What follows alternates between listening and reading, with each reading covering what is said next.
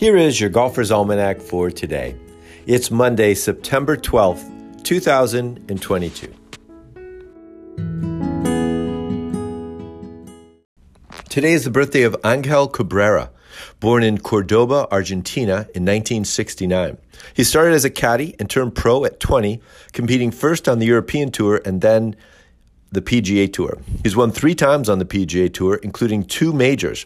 The U.S. Open in 2007 at Oakmont, beating Tiger Woods and Jim Furyk by a stroke, and then the 2009 Masters in a playoff with Kenny Perry and Chad Campbell. He came close to winning another green jacket in 2011, losing in a playoff to Adam Scott, the first Australian to win a Masters title.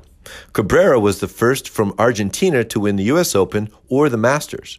Roberto Di Vincenzo won the 1967 Open Championship, the first from Argentina to win one of golf's majors, and then signed an incorrect scorecard to lose a chance at winning the 1968 Masters. Last year, Cabrera was sentenced to 2 years in prison and is serving that sentence in Argentina. Happy birthday to you, Angel. Today is also the birthday of Chip Beck, born Charles Henry Beck in 1956 in Fayetteville, North Carolina.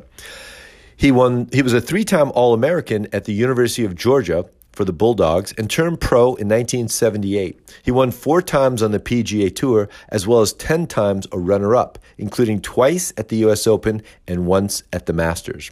In 1991, he made 13 birdies on his way to posting a 59 in the 3rd round of the Las Vegas Invitational.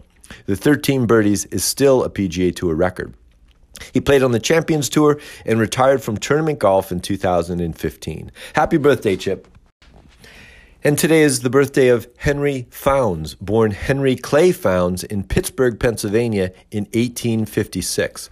Henry sold his steel mill to Andrew Carnegie in 1898 and retired at the age of 40. He started playing golf and may have been introduced to the game by Carnegie, a native of Scotland. He purchased land and built Oakmont Country Club, the only golf course he ever designed. When Oakmont opened in 1904, the golf course was 6,400 yards with a par of 80. Oakmont's hard now. I'm sure it was a beast back then. Henry played in 5 U.S. amateurs, and his son William won the U.S. amateur in 1910. William played in 19 U.S. amateurs and helped to create the Walker Cup, captaining the first U.S. team and then serving as USGA president in 1926 and 1927. When Henry died in 1935, his son William took over as president of Oakmont. Here's a quote today from Arnold Palmer. "Timing is everything in life and in golf."